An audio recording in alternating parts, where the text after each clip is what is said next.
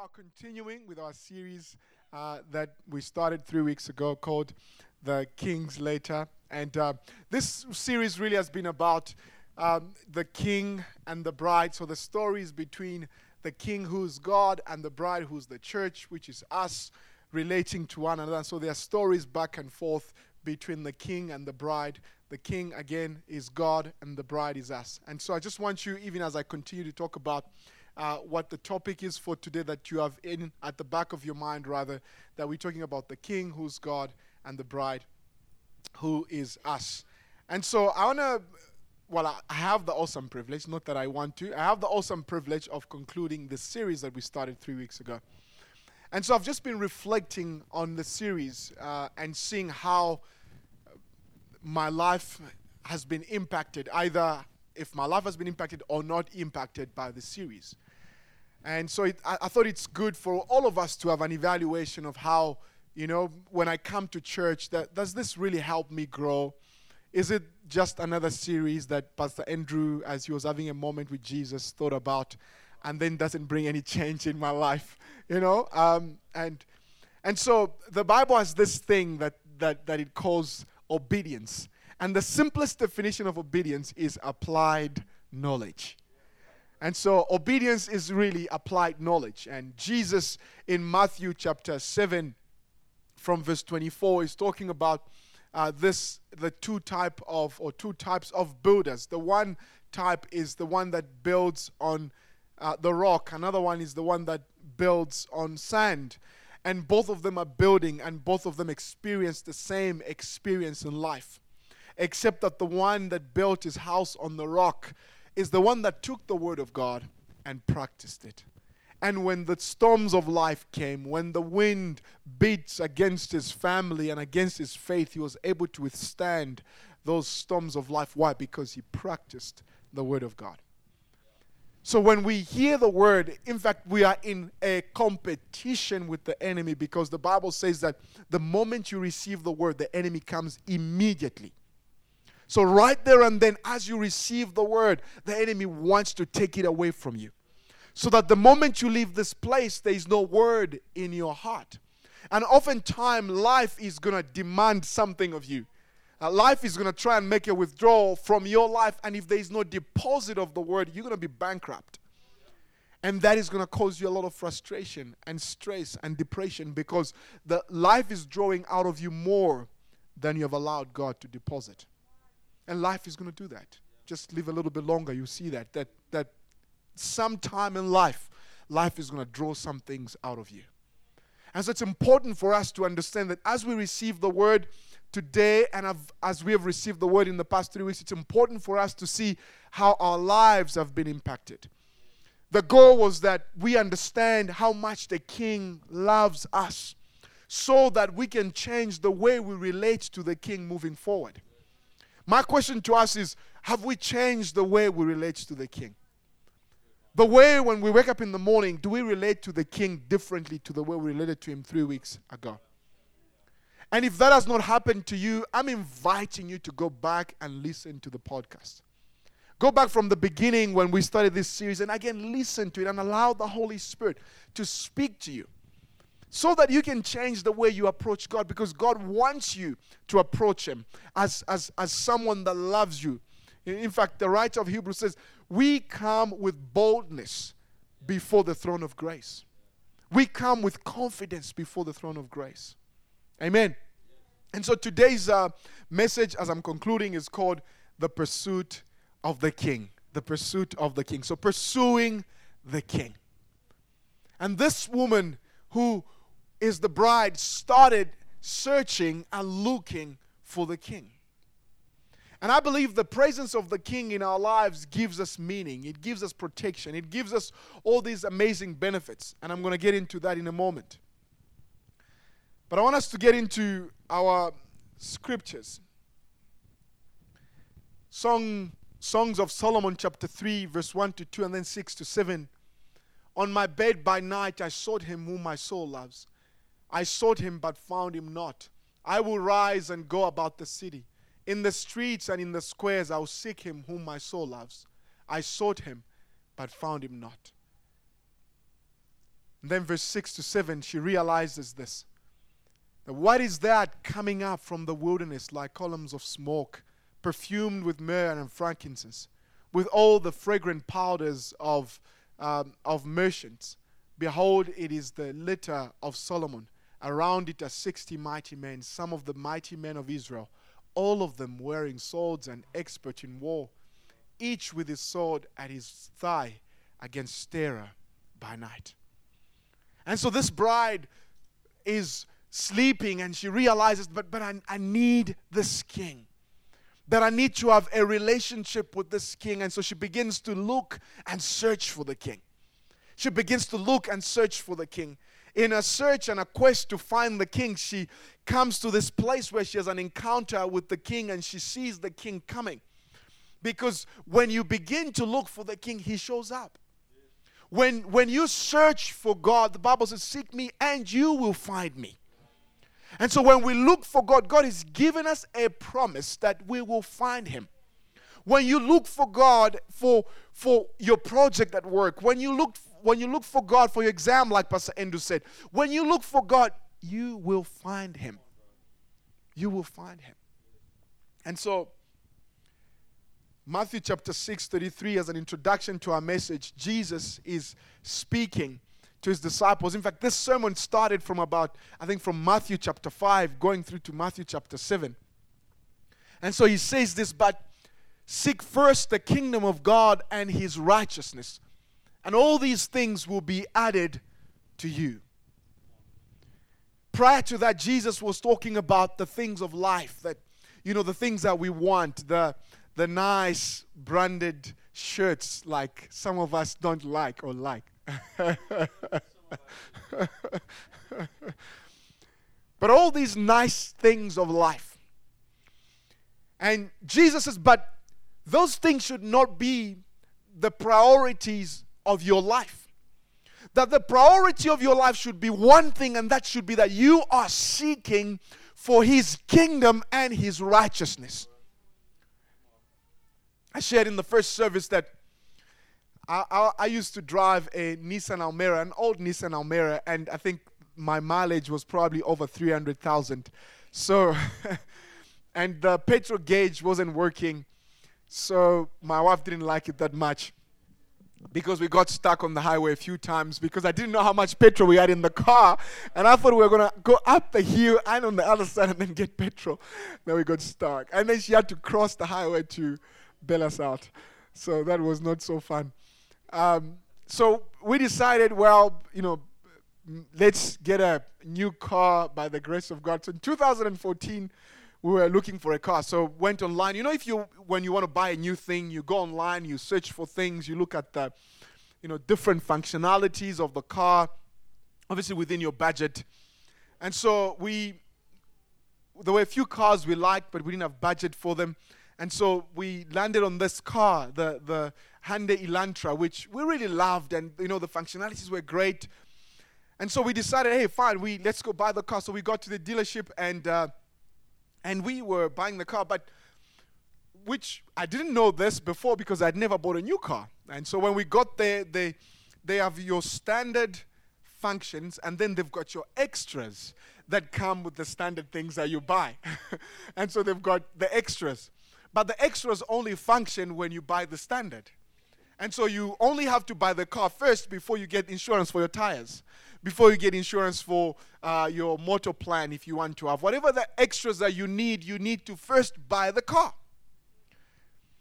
And so I believe this is what Jesus is trying to convey to the disciples. He's saying to them, I want you to understand that the extras of life are important. And the extras of life are nice, but you need to have your priorities right because it is the kingdom that comes first. You might have all the extras of life and there will be no meaning to your life until you have the priority of life, which is my kingdom and my righteousness. When you set your heart on what I want for your life, then you will have what you want for your life. And seek ye first the kingdom and his righteousness. It's important for us to constantly, when we wake up in the morning, say, this is about God and it's not about me. That my life doesn't count unless it counts for God. That I might have all the things I need to have in life, but if I don't have God, the extras of life become just useless extras. Because if we didn't buy the car, we didn't need insurance for it. Amen. And so what do we get when we pursue God like this bride did? The first thing I believe is that He gives us a real image of ourselves. This I didn't say in the first service because the Lord gave it to me while I was having coffee and walking around. So you guys get this. There are a few things that the enemy fights in our lives, and he's going to fight in your life from the beginning of time. When God created man in Genesis chapter 1, He says He created him in His image. God created human beings or a man to be, then He can do. Because He said He created him in His image and in His likeness so that he would have dominion. And so then our dominion is dependent on our ability to understand that we are created in the image of God.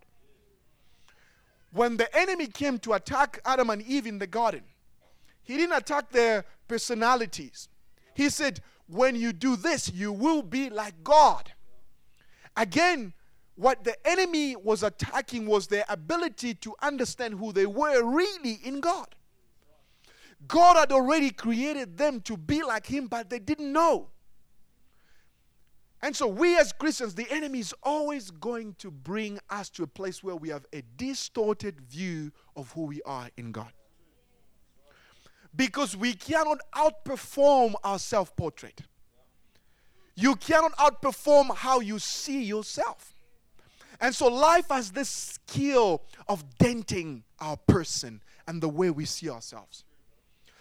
When life happens to us, when you go through a tragic event, when you experience something in life, see, the enemy has the skill of trying to dent your personality or the way you view yourself in God.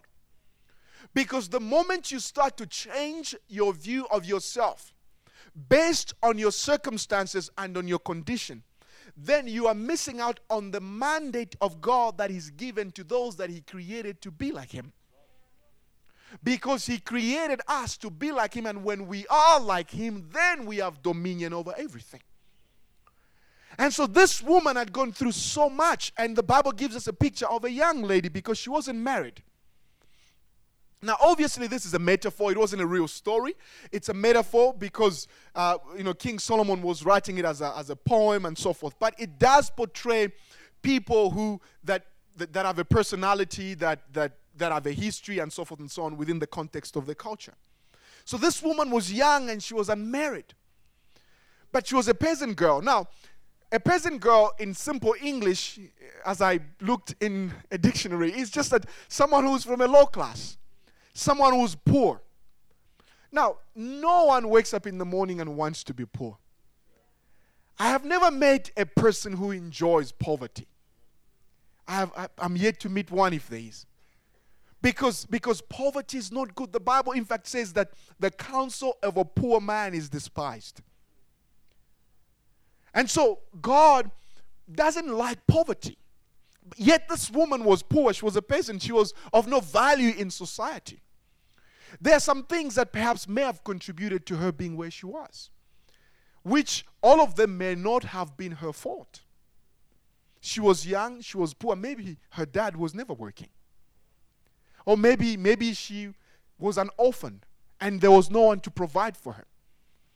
Or maybe just life happened to them, that they found themselves in a position that they didn't want to be in, but they were there.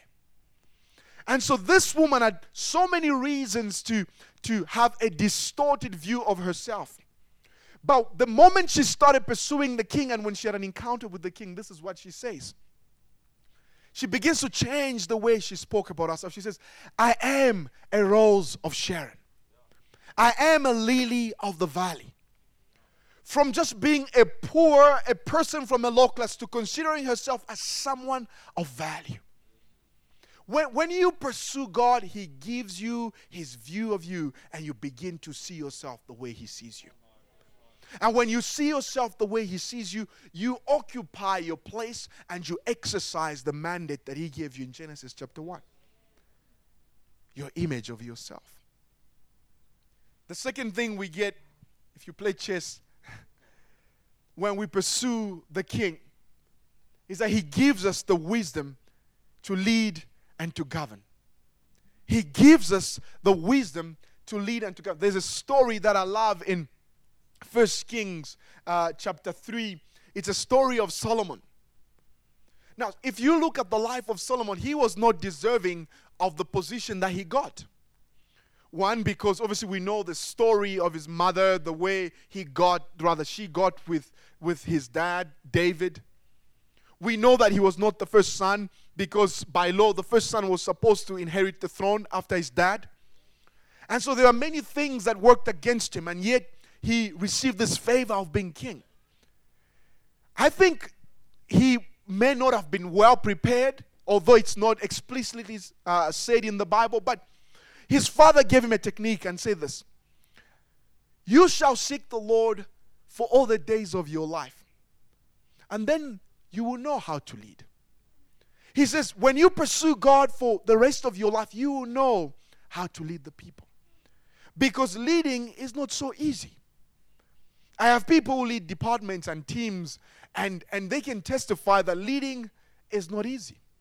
But if you are given to lead a nation that you have to protect and preserve, a nation that you have to train armies to fight and occupy other territories, you need some kind of wisdom to be able to do that. And so in 1 Kings chapter 3, Solomon began to seek the Lord. And he had an encounter with God, and the Bible says that God gave him wisdom to lead. And we hear stories of people coming from far away to come and hear his wisdom. We hear people like the Queen of Sheba who came to consult with Solomon. Now, if you talk about consulting, that's where consulting may have started even. She came to consult with him. Please, I've heard of your wisdom. Before she left there, she said, I had heard of your wisdom, but now I have seen your wisdom. There's a man that I was reading about, one of the founders of our democracy. His name is Albert Lutuli, or they call him Chief Albert Lutuli because he was a chief at some point in his life. And this man was born, he was originally from the KZN, was born in Bulawayo. When his dad passed away, they sent him back to the KZN, and there he studied to be a teacher. And from there, he joined another college, Adams College, where he became a... the guys at the back, thank you. Where he became a lay preacher, it says. And it said that he was deeply religious, and this was his biography, that he was deeply religious. He was a Christian, he was a great preacher. And this is what he said. He said this in his fight against injustice. He said, to remain neutral in a situation where the laws of the land virtually criticize God for having created men of color was the sort of thing I could not, as a Christian, tolerate. And this gives us a picture that his Christianity, his pursuit of God, compelled him to fight against injustice. And he further said, he said, I believe that here in South Africa, with all our diversities of color and race, we will show the world a new pattern for democracy. This is a challenge for us to set a new example for all. Let us not sidestep this task. And we admire these people that we see, but where did their secret lie? It lied in the fact that they knew how to pursue God for them to be able to lead. And you are here, you might be facing challenges in your workplace. You might be facing challenges with the people. And I want to give you this secret, that your ability to pursue the King will determine the degree to which you are able to lead with wisdom and courage. Your ability to pursue the King. Sorry, I didn't hear that. And thirdly, when we pursue the King, He gives us victory, He gives us the ability to have victory over our enemies. I was saying this in the first service again. That some time back, the church was just about spiritual warfare. It was just about, spiritual warfare, casting out devils and seeing demons everywhere in pictures. You walk in a place, that picture's got demons. Or this or that. Or, it was just about demons, and we forgot about Jesus. We started talking more about demons in our churches than we talked about Jesus. I don't think it should be like that. But that should not mean that we deny the existence of the enemy. That should not say to us that, no, because we want Jesus in the church does not mean the enemy doesn't exist. Jesus himself in John chapter 10 says this. John chapter 10 verse 10, he says, the enemy comes back to steal, to kill, and to destroy. And so Jesus knows that the enemy is coming to destroy your life. The enemy is coming to destroy the lives of your children, the lives of your marriage, that the enemy is coming to destroy you. Jesus acknowledges, in fact, Paul says this in Ephesians 6, says, we wrestle not against flesh and blood, but against principalities and powers. So he acknowledges that we are in a wrestle here. We are wrestling against some powers that we cannot see. And so I want us to understand today that there is an enemy who is real. And when I'm talking about an enemy, I'm not talking about your cousin.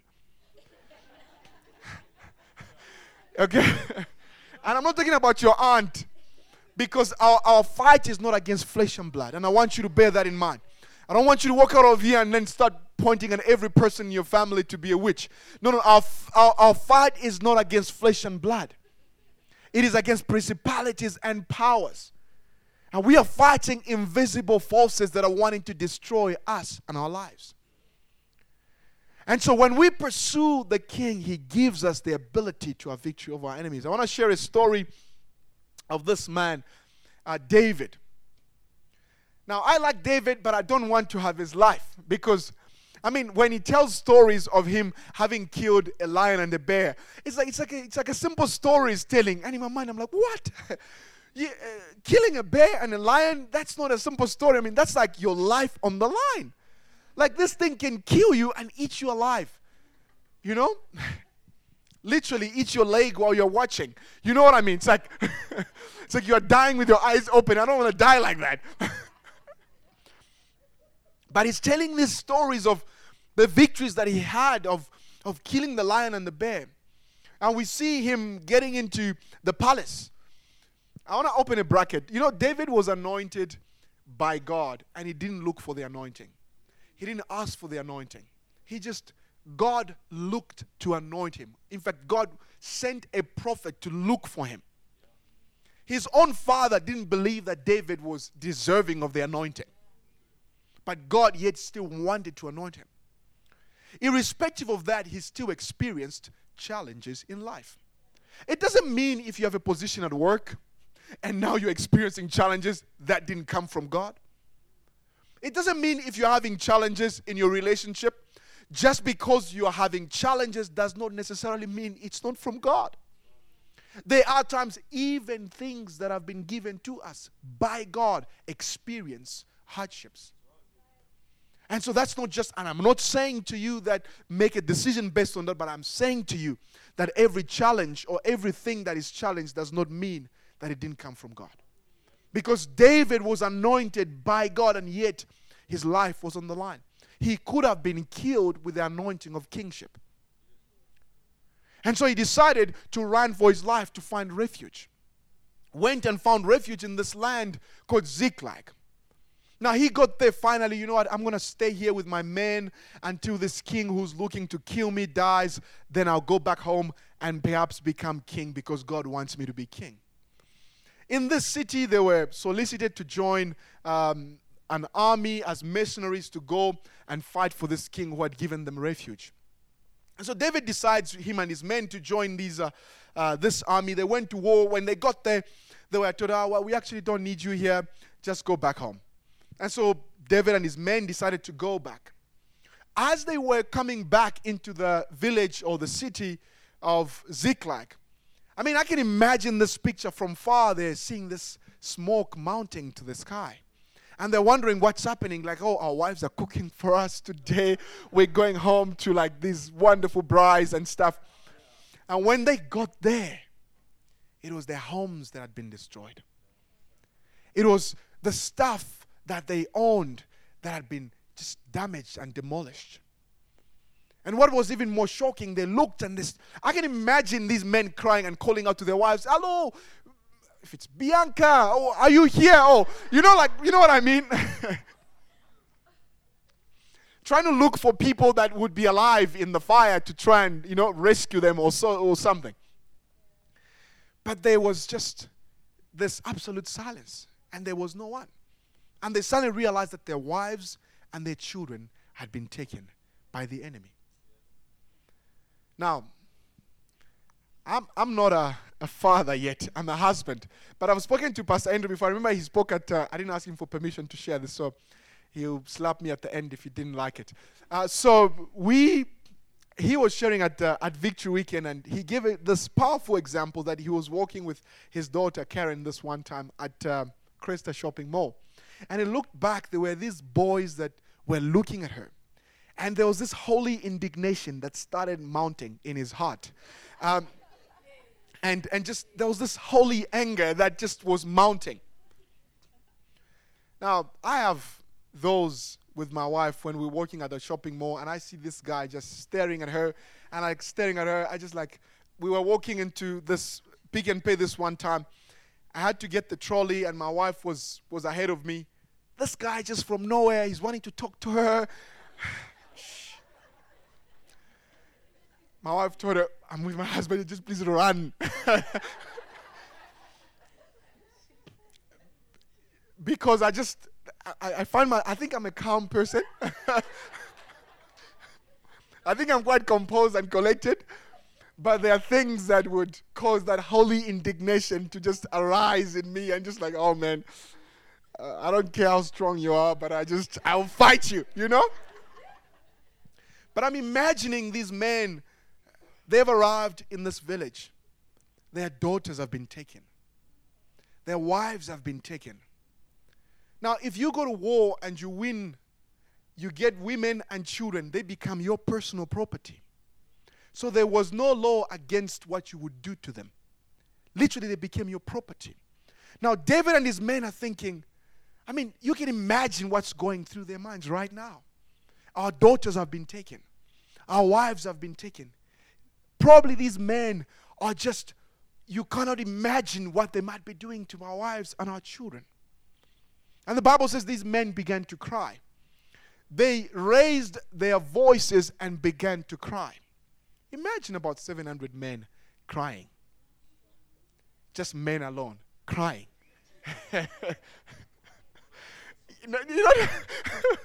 Not a common sight, Pastor Andrew says. Just crying. And the Bible says they cried until they had no more strength to cry. I said this in the first service, and I don't know how appropriate it is, but I was saying that we were at a funeral recently, a very sad story, because one of our pastors who pastored our church in Rosettenville suddenly passed away. But it was very, very sad. So our church is multicultural, and some of our church, like Pastor Andrew, some of our white people in the church have not gone to a lot of black funerals. And to see how people cry there, So Pastor Roger and David Webb were at the funeral, and literally people were throwing themselves to the ground, crying. It was a mess. So, Pastor Roger and David Webb, obviously they are pastors, they care for these people, and wanting to comfort these people. Like, Mike, what can we do? Can we sing a song? Can we start a prayer? What can we do? Like, these people are crying so much, they need comfort. And so, at first I said to them, there isn't really anything you can do. These people will cry like this. Because they will.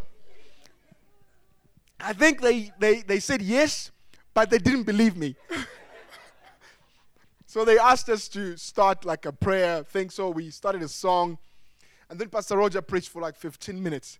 Literally, the moment he said amen, and people went back to cry. People went back to cry. And I said to them, these people will cry until probably the day of the burial, and after the burial, then they'll start cooling down, and it's like this. So I said, maybe white people don't understand how to cry, snotty cry. But these men, the Bible says, they raised their voices and cried until they had no more strength to cry. I can imagine how loud they may have been. And when you see men crying and there's so much pain in their hearts because they feel like they cannot protect the people who are so precious to them. Some of them are blaming themselves. Man, if I was here, my daughter would never have been taken away. If I was here, my wife would have been fine. If I was here, our house would not have been burned down. Look at our house now. It has been burned down. They begin maybe to blame themselves, and David, in the midst of that, the Bible says, strengthened himself in the Lord and began to pursue and seek God. And he asked the Lord, Lord, what should I do? The Lord said to him, pursue, go after them. You will overtake them, and you shall recover everything. And I'm just wondering, in the midst of this trouble, in the midst of the pain that these people are experiencing, imagine if they decided to kill themselves. Imagine if they decided to commit suicide. As though they may not, I think most of them may have thought, life is useless. Let me just die. Because my daughter, man, what am I going to say to her when I meet her? In the midst of their pain, David, the Bible says, sought the Lord. How many of us choose to quit in the midst of our challenges instead of pursuing the King? How many of us choose to give up on life when we are faced with adversity instead of saying, man, when I pursue the King, He gives me the ability to have victory over my enemies? When I'm experiencing trouble at work, do I just quit and resign? Or do I say, Lord, what do you want for me in this space? When I'm experiencing challenges in my marriage, do I say, Lord, I'm out of here? Or do I say, Lord, what do you want for my marriage? When I'm experiencing challenges with running a business or with people, do I quit or do I go after God and pursue Him? Because I know that my ability to win is in my ability to pursue the King, because it is the King who gives me the strength to win in life. And I don't know what challenges you are faced with. But I know that the Bible says when we seek for God, we find Him. And I'm encouraging you, seek for God. There is no situation that is too hard for God to answer. There is no sickness that is too hard for God to heal. You go after God and seek for Him. He is going to give you the ability to win in life. David says in Psalm 37, he says, I was young, now I'm old. I have never seen a righteous man forsaken, nor his children begging for bread. He says, I have an experience with this God that I have pursued Him and I've gone after Him. I have never seen no man forsaken by God.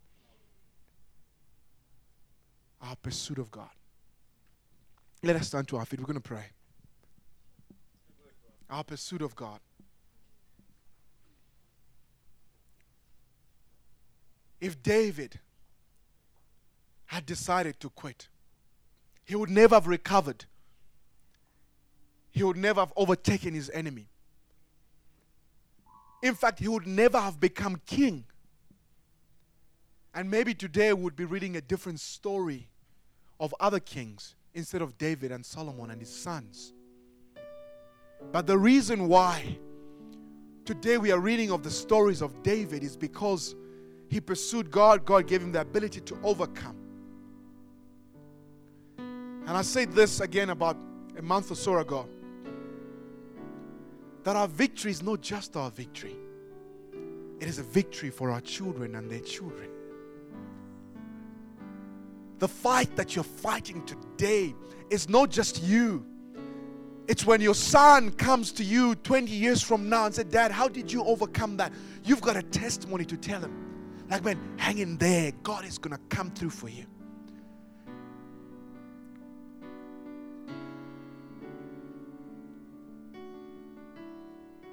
And I believe there is no substitute for pursuing God in prayer like David did.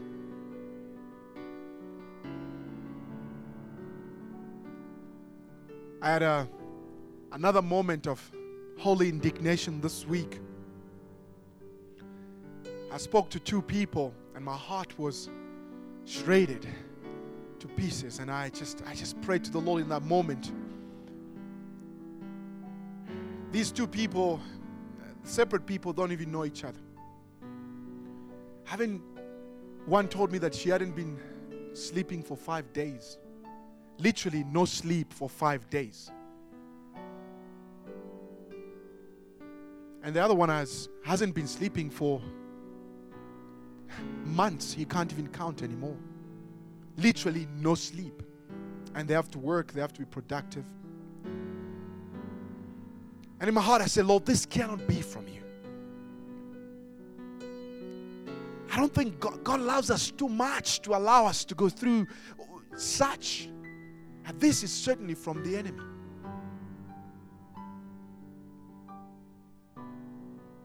I don't know your challenge this morning, but I know the life has this thing of just throwing challenges at us. And I want you to bring that petition before God. Because victory is your heritage. Jesus understands the yearnings of your heart and the pain of your heart. And I want you to say words to Him this morning. I want you to say a word this morning to Him. And it could just be, Lord, just help. It could be just, Lord, I need you. Or it could be, Lord, show up. Otherwise, we are doomed. But I want you to say something to the Lord this morning about the things that are in your heart. If it's work, if it's relationships, if it's children, if it is leading, if it is financial limitations, whatever your challenge might be or your problem might be, I want you to say a word to the Lord this morning. And Father, we bring our petitions before you today in Jesus' name. And Lord, we pray that every petition that is made in this house today, that you would come and that you would answer. The word says that when we pray according to your will, we know that you hear us. And if you hear us, that we know that we have the petition that we have asked of you. Lord, we are crying out to you this morning that you would come and heal us, that you would come and restore us, that you would come and bring us together again, Lord, where our hearts have been torn apart. And Lord, we ask for your grace over us. In Jesus' name. Lord, I command every chain of the enemy that may be holding any one of us in this place captive to anything, I command that chain to be broken now in Jesus' name. Lord, we receive the freedom of God because it is for freedom that Jesus has set us free. And we receive that freedom right now in Jesus' name. And Lord, we speak comfort, we speak courage and confidence. Lord, for those who are feeling like there's no more hope for them in life. And we pray hope to arise now in Jesus' name. And Lord, where people have lost appetite for living, Lord, we pray now in Jesus' name, just an appetite for life will arise again in Jesus' name. Father, we thank you today because we know that you are strong, you are God, and that you answer us. We thank you today in Jesus' name.